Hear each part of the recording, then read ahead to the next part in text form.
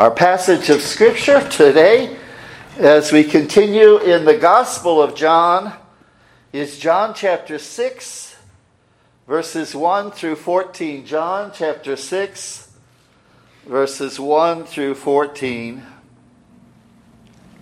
After these things, Jesus went over the Sea of Galilee, which is the Sea of Tiberias.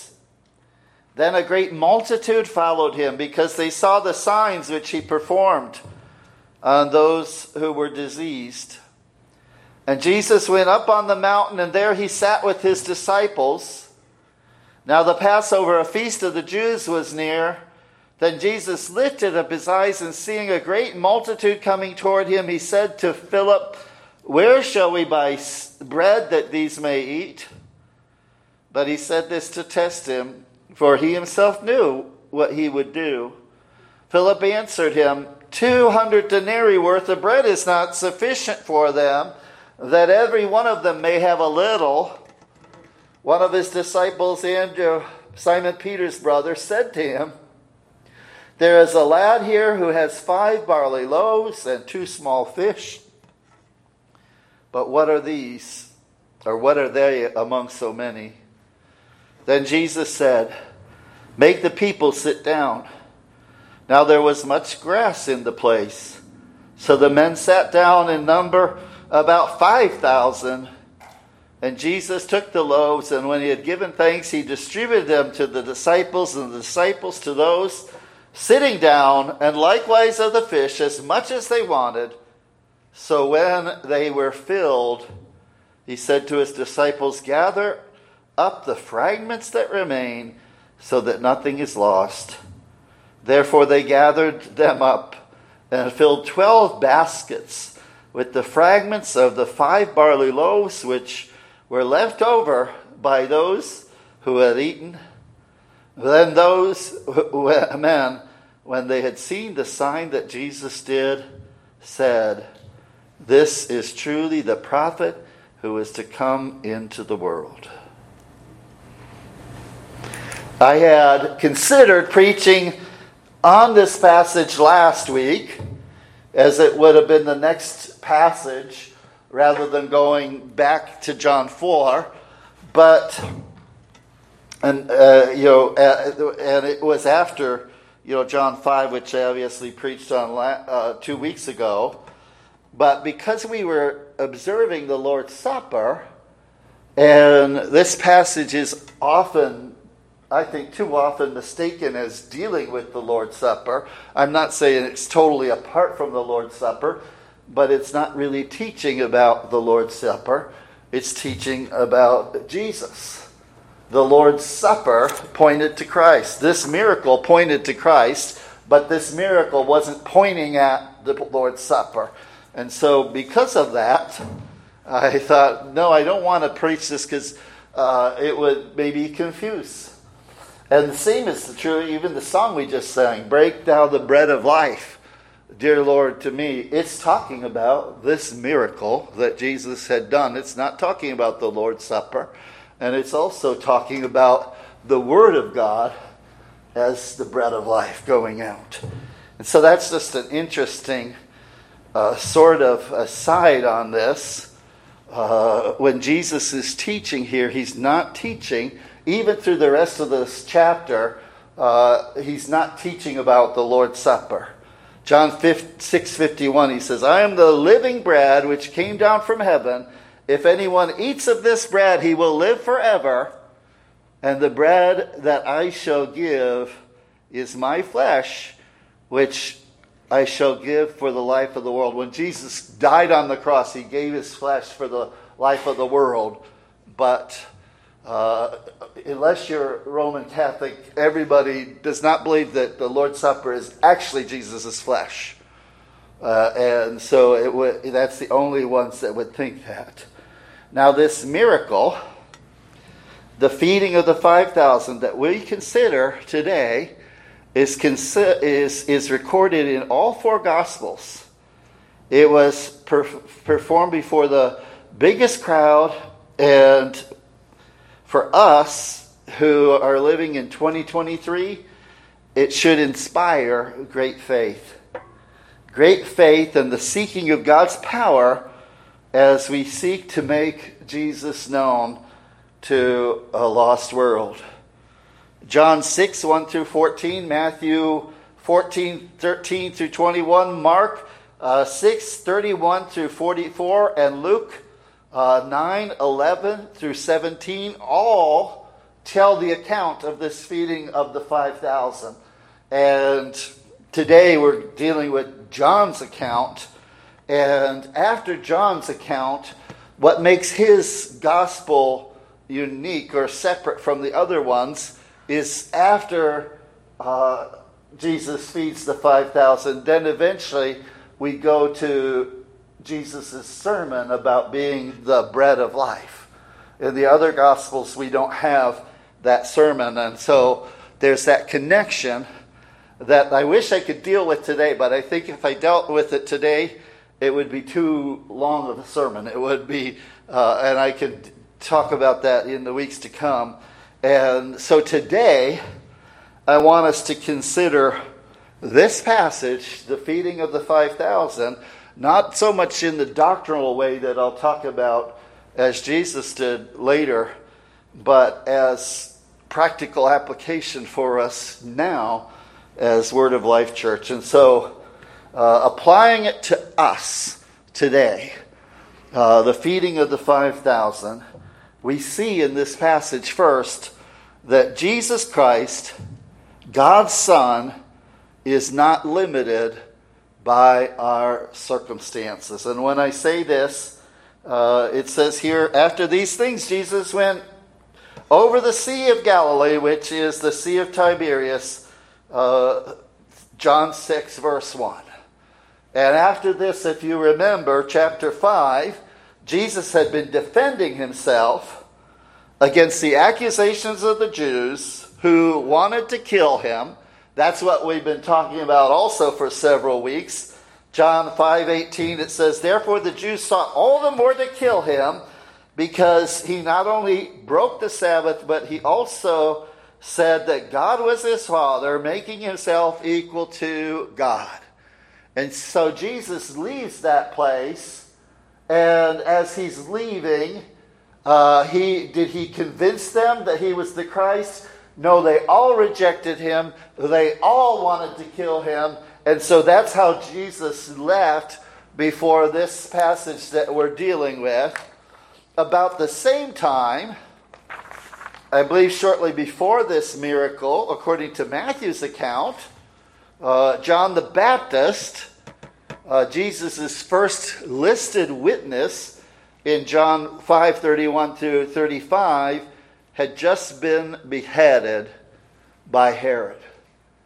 You all know the story, or if you don't, I'll tell you a quick version. I'm not going to read it, but it's in Matthew 14:3-12.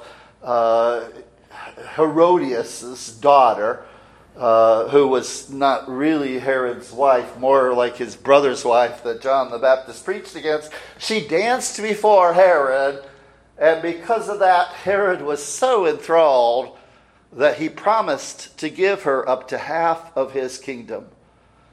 And her mother, the daughter's mother, Herod's sort of wife, told her daughter, ask for the head of John the Baptist. And that's how he died. John the Baptist was a great man, and he was followed. He was the forerunner to Jesus, and he was killed in this dreadful way.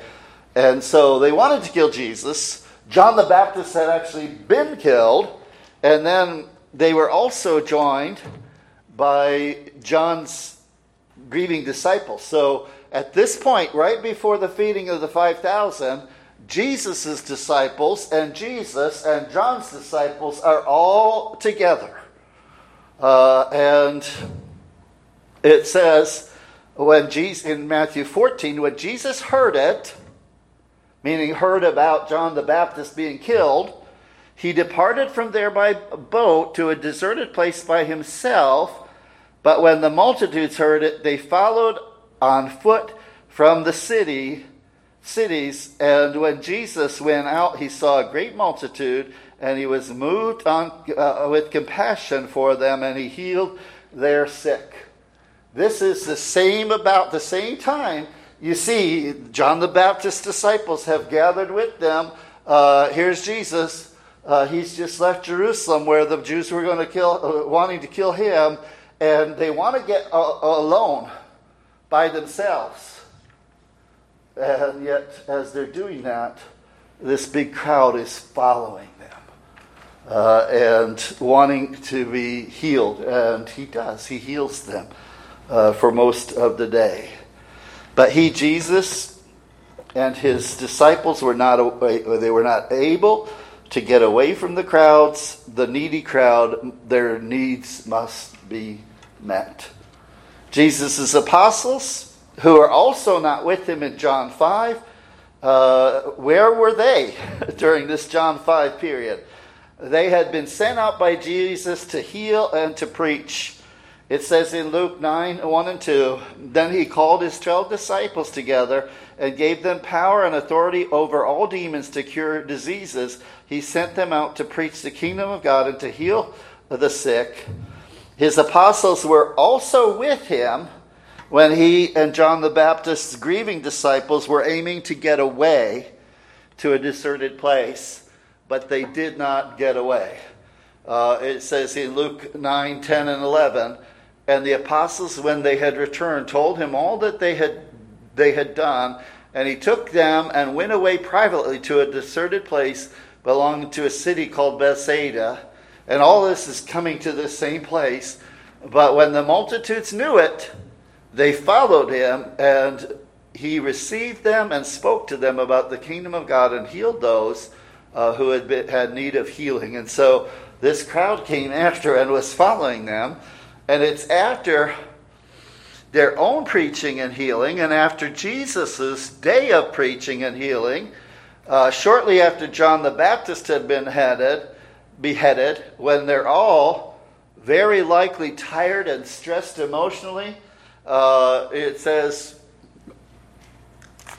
in the Luke passage of this, when the day had begun to wear away, the 12 came and said to him, send the multitude away, that they may go into the surrounding towns and country and lodge and get provisions, for we are in a deserted place here.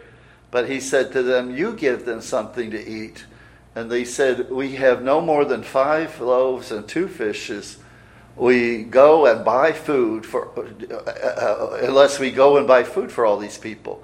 For there were about 5,000 men. They counted the men. That doesn't mean there weren't also, in addition to 5,000 men, women and children. Almost certainly that there was a bigger group than that. Then he said to his disciples, make them sit down in groups of 50. And Mark's gospel kind of tells us the same thing.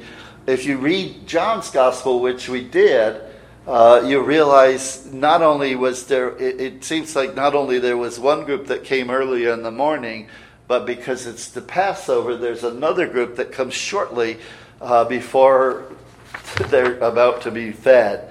And so if you think of this, there's this huge group that's in front of them.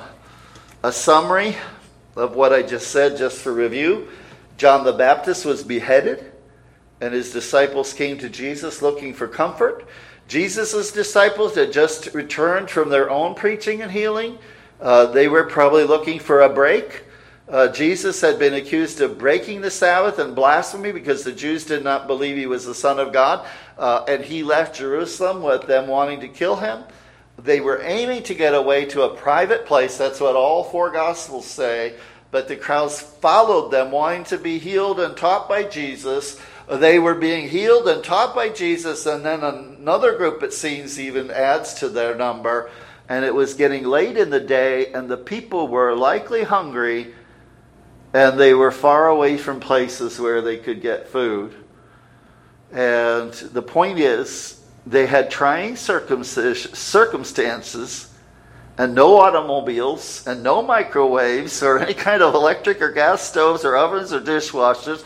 No way to get this meal together that we could think of. And that's the point. Even in the worst of these circumstances, Jesus was able to come through. He was able to help them. And I believe that applies even today when we go through hurricanes, when we have death in families, when we have illnesses, when we have relational struggles, when we have people around us who need help. In all these circumstances, the answer is our Lord Jesus Christ. He is still powerful. He is still able to help us even through the worst of circumstances. Corrie ten Boom talks about how God provided for her when she was in a concentration camp in Nazi Germany and enabled her to survive and even to thrive, not physically obviously, but spiritually while she was there. Paul was speaking of wealth and poverty when he speaks in Philippians 4:12 through 13, when he says, I know how to be abased, and I know how to abound. And in all things I have learned both to be full and to be hungry, both to abound and to suffer need. I can do all things through Christ who strengthens me. Now, when Paul wrote that, he was in prison. Also, when he wrote that, he had just received a very generous, wonderful gift from the Philippians. And so he's not telling them, as he's in prison, that he's starving or pining. He's thanking them and he's saying, I'm abounding right now through your gift. It was such a great gift that he's abounding, and he's saying he's learned how to do both. He's learned how to suffer want, how to stay strong with God even in the worst of circumstances, and he's learned how to abound, meaning when God blesses him, he thanks God for it. He is strengthened by it. It's not something that makes him proud that all these people wanted to help him. It's something that makes him humble that they come alongside him. And he knows how to handle both prosperity and adversity, adversity and prosperity. And that's what he's saying. And we see that Jesus enables us to handle whatever circumstance we're in. Sometimes we think it's a lot easier to handle prosperity than it is to handle when we're being crushed. But Jesus is there for us in every circumstance, whether we're tried by difficulties or we're tempted by what might seem to be blessings, but they can lead us away. Jesus enables us to handle all of those things. So the first point of this simple sermon is Jesus, God, is not limited by our circumstance. He can make us victorious in all these things. The second thing is Jesus Christ, God's Son, is not limited by our resources. Here back in John, I spent a lot of time in Matthew because Matthew and Luke, they explain the circumstances of John the Baptist's death. In John, it doesn't talk much about that. But back in John 6, 4 through 9, it says, Now the Passover, a feast of the Jews, was near. Then Jesus lifted his eyes, and seeing a great multitude coming toward him, he said to Philip, Where shall we buy bread that these may eat? But he said this to test him, for he himself knew what he would do. Philip answered him, 200 denarii worth of bread is not sufficient for them, that every one of them should have a little. One of his disciples, Andrew, Simon Peter's brother, said to him, There is a lad here who has 5 barley loaves and 2 small fish, but what are they among so many? Well, here in the Gospel of John, it seems like an addition of more people in this passage, adding to an already big crowd. What I picture, Matthew, Mark, and Luke talk about Jesus teaching and healing people all these days, and it was near the Passover, and the Passover would mean there's a crowd of people that are not there so much for Jesus, but they're there to celebrate the Passover, and they hear that Jesus is teaching and preaching and healing not so far away, And they move away from their Passover celebration to where Jesus is healing people and doing all these things. And the crowd, which had already been big, becomes a lot bigger. And here we see a testing, Jesus' testing of Philip's faith. He says to Philip, he says, "Where shall we buy bread that these may eat?" And we know Jesus was testing Philip because in the next verse it says, "But this he said to test him, for he himself knew what he would do." How many of us would have thought, hey, we don't need it. Jesus can provide it. But Jesus was testing Philip because he wanted Philip to see, you can do it, Lord. Well, what does Philip say? Philip answered him, 200 denarii worth of bread is not sufficient for them, that even one of them may have a little. And 200 denarii was a huge amount of money. And he's saying, if we had that much money, we could not feed all these people if we had that much bread. And so he's thinking, this is nothing. What can we do? He's not seeing Jesus doing a miracle. And then Philip, or then it says one of his disciples, Andrew, Simon Peter's brother, said to him, "There is a lad here who has 5 barley loaves and 2 small fish, but what are they among so many?" Well, that's not a whole lot. 5 barley loaves, as big as you might imagine them, are not. I could maybe imagine a loaf so big, maybe. 2 small fish are very likely in Scripture. When they talk about small fish, it's likely a sardine, which is, if you don't know what a sardine is, it's about that big. It's not this big. 2 small fish. And so they didn't have much. And I think this was generally the case with the whole early church. When we look at Scripture, it says, Peter says in Acts 3 to the man who was begging because he was lame, he says, "Silver and gold I have not, I do not have, but what I have I give to you. In the name of Jesus Christ of Nazareth, rise up and walk." Now, I can't do that. I don't think we have the apostolic miracles anymore, but we still have the same Jesus. He's still able to enable us to do the things that we need to do. Sadly, even in biblical times, there were churches that were trusting too much in their own material wealth and not in Jesus. We read that, I just went through the book of Revelation just recently. Maybe Revelation 3 was a long time ago, but there's the church of Laodicea, and I have the whole passage there, Revelation 3:14 through 22 in your notes. But their main problem that I'll deal with right now, it says in verse 17, "Because you say, I am rich, have become wealthy, and have need of nothing, and do not know that you are wretched, miserable, poor, blind, and naked. I counsel you to buy from me gold refined in the fire, that you may be rich, and white garments, that you may be clothed, that the shame of your nakedness may not be revealed. And anoint your eyes with eye salve, that you may see." This church thought they had all they needed. They had all these material goods. And the problem with them is they were trusting in these things. They were thinking these things were enabling them to be as much Christians as they needed to be. But they were falling short.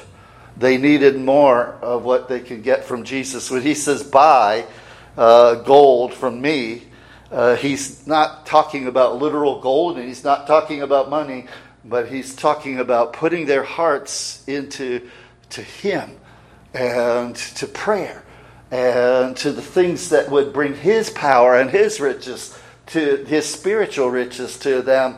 And they were missing that because they were wealthy materially. In the Old Testament, David was the one who was in war, and he started his own battles with Goliath.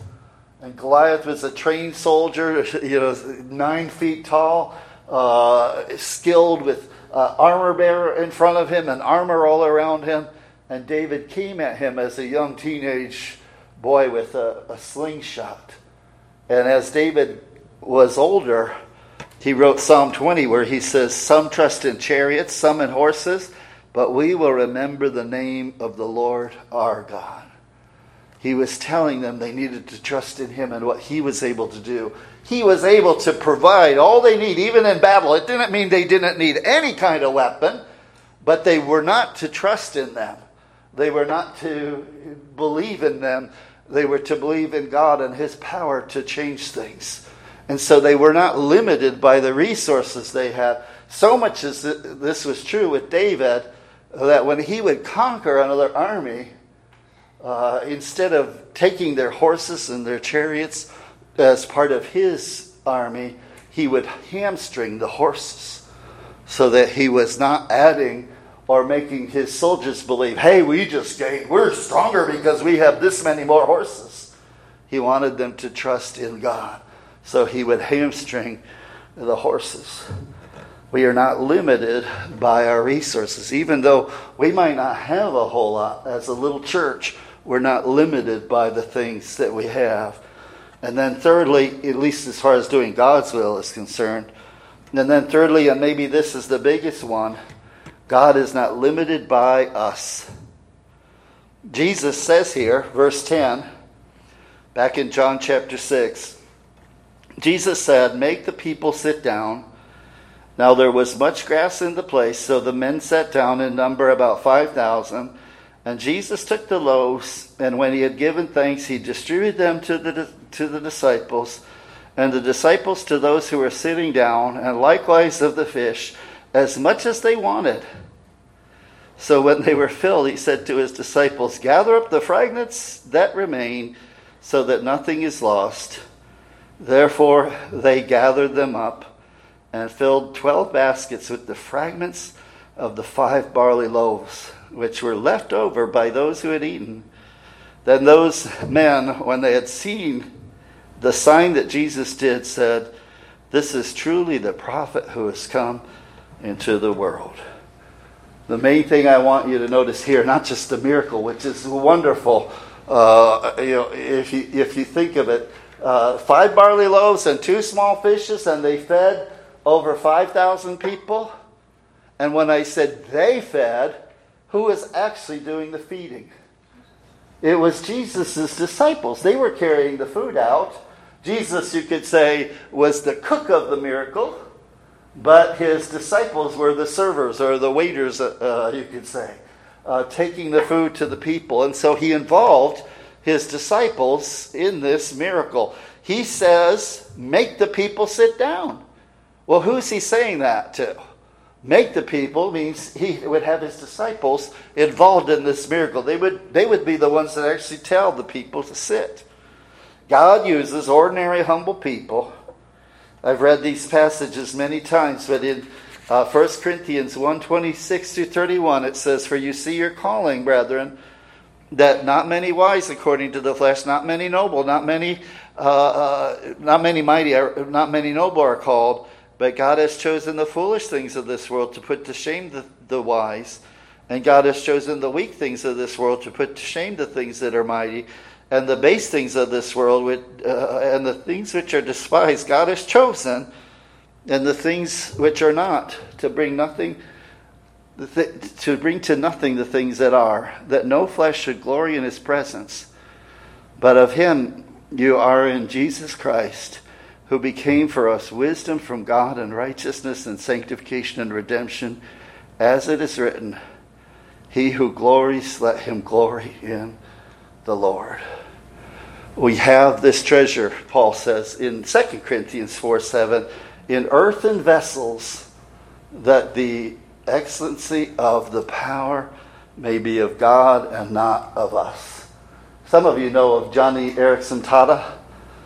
She's a woman who, when she was a teenager, jumped off a diving board into an ocean, or I don't remember if it was a diving board or some kind of pier into an ocean, and it wasn't as deep as she thought it was, and she hit her head on the bottom and broke her neck. And after that, she was paralyzed for the rest of her life and could hardly move, and learned how to make paintings with her teeth. And very beautiful paintings. And not only that, she became a Christian speaker and told how God can use people beyond their handicaps. And in one of her books that I happened to read, she tells the story of a prince who is famous for his sword fighting. And nobody had ever defeated this prince in a sword fight. But the great story was when he was caught by his enemies without a sword. And he had to fight off 3 men with a candlestick. That's what God does with us. He uses us, even though we think we're weak, even though we don't have everything together, He can use us in those circumstances. John 6, 1 through 14, and some of you have heard this before, was the text for my second sermon. It confirmed my call to the ministry. I was not at that time ready to preach. My first sermon, and this is funny because yesterday we did the Walk for Life, and I barely could make it around one time. I could blame some of it on the red tide because they stopped us anyway. But I don't think my legs would have made another time. But back at this time, I was 20 years old, and I was known as a runner in the whole area because I had been running in high school and was well known as a runner. And my first sermon happened to be on 1 Corinthians 9, 24 through 27, that talks about running. Those who run in a race run all, but one receives the prize. And because I was a runner, I knew all about running, and I could tell these people I could actually preach a sermon and what it meant. So, and I had like a whole month to prepare the sermon, which helped too. You know, preachers don't always have a month. At that time I had a month because it was my first sermon. Then, because my sermon was good, they asked me back for the next week. Oh, that was a lot harder. I didn't know what I was going to preach on. And, you know, today I have notes. And you all have notes. You have my outline. Well, I was trying to put together some kind of notes all through the week. And it got to be Sunday morning, and it was like 3 or 4 in the morning, and I don't have one word on my notes. And I don't have any clue about what I'm going to preach on. And I go to my pastor's office, my pastor, because I wasn't a pastor at the time. And I'm looking in his books, and I could do that because I was the custodian of the church. I had keys. So I'm there looking in his books, and he comes a little later. He happened to come to his office early. And he sees me there, and he's asking me what's wrong, and he tries to help me with ideas for a sermon. And finally he tells me, my service was at 9. It started at 9:07 where I was preaching, and his was not till like 11 like ours.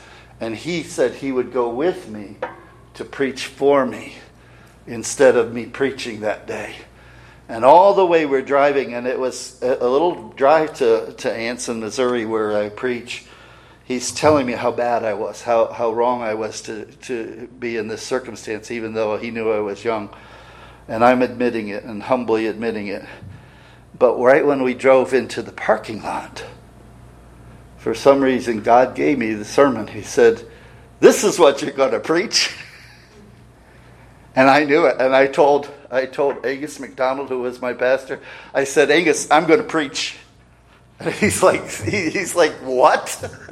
And I picked this passage, and I told all the people about my whole circumstance of trying to get the sermon together and how weak I was. But God can feed you spiritually just like He did in that day, and He can use. I'm probably preaching it better now, but But I had more. God was spiritually enabling me to do this. He was putting the words into my mouth, and Angus McDonald is, "Amen, amen, amen." And I preached at that sermon at that church for a whole year after that. I was their interim pastor. And the little church was 50 members, which doesn't maybe not seem little to us here. But they were 50 members, and they were working towards hiring a full-time pastor. And I could say I had my part in that because that year they were able to hire somebody after that year. But I remember during that time, that wasn't the only time I had trouble. It was the only time I came without notes, but I always had notes after that. But it wasn't the only time I had trouble. I had trouble many times. And there was about a 45-minute drive to get to Anson from where I lived. And I remember driving there and thinking, God, if you want to take me, I don't want anybody else to be in the accident, and I don't want to cause the accident myself. But a car accident, I am welcoming. And I was ready to go to heaven rather than preach the sermon. And one particular sermon was really, really bad. I just felt really horrible. And when I got to the church, I remember I'd always talk to the lady who played the piano, and I can't think of her name right now, but she would have songs, or I would have songs. We didn't necessarily pick, one of us didn't pick them. One or the other would pick them, and we'd get together and decide what we're going to do. Usually both of us would pick them. But I didn't have any songs ready, and neither did she. And so we're talking and trying to pick songs right there, right before the service. And we picked the first two songs we were going to sing, but we couldn't pick the closing song.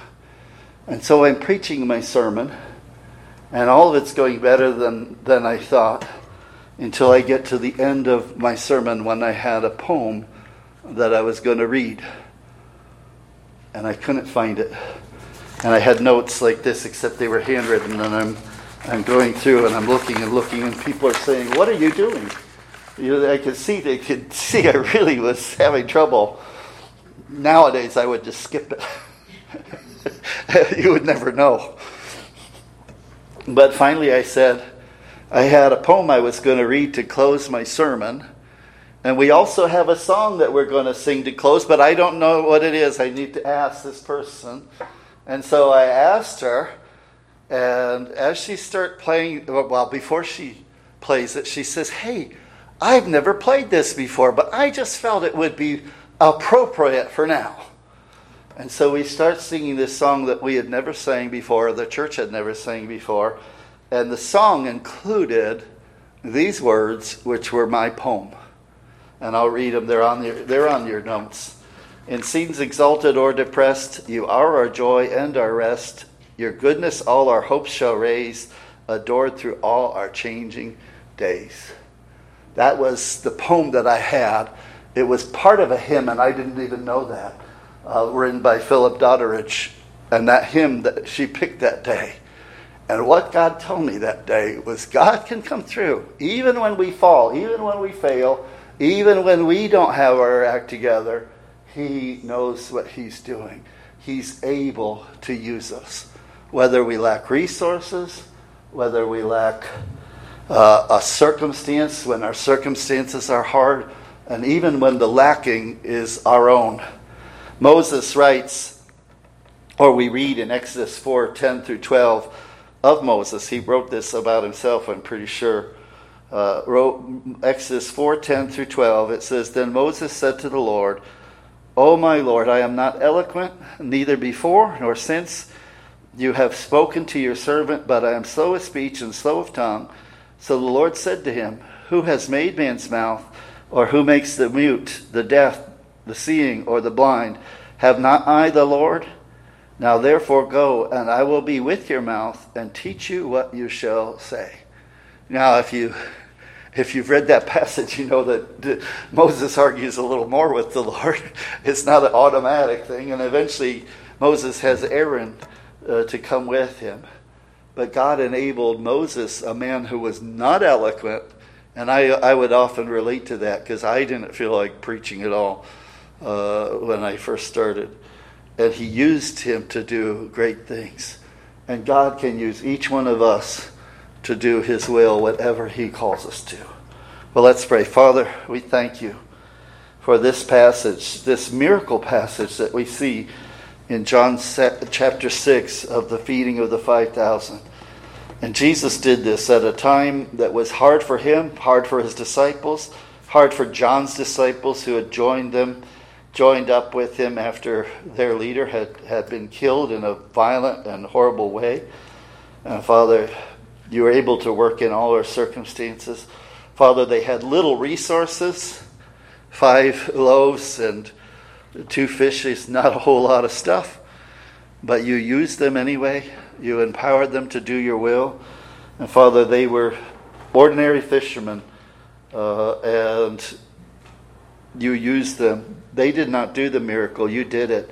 But you used them to feed these people. And Father, you use us as well to do whatever your will is with each one of us. We pray these things in Jesus' name. Amen. Our hymn of response.